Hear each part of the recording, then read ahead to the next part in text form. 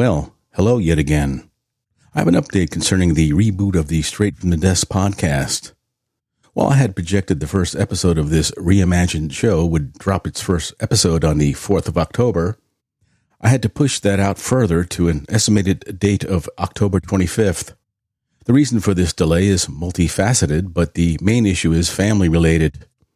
Now, for some news you might take as being good. I've acquired some new gear which should make the production of episodes more streamlined. Well, at least I hope that it does. In fact, I'm testing it out with this recording. I've also come up with a new name for the podcast. It will be titled Fringe News Bulletins. The items I report on during these episodes will not necessarily be covered by the mainstream news media, hence the fringe part of the title. I'll read the headline and gist of each story covered and then give a short opinion on it. I'm shooting for a release schedule of every Wednesday with special updates on breaking news when warranted. Thank you for your patience and hope to be talking to you soon. So, take care.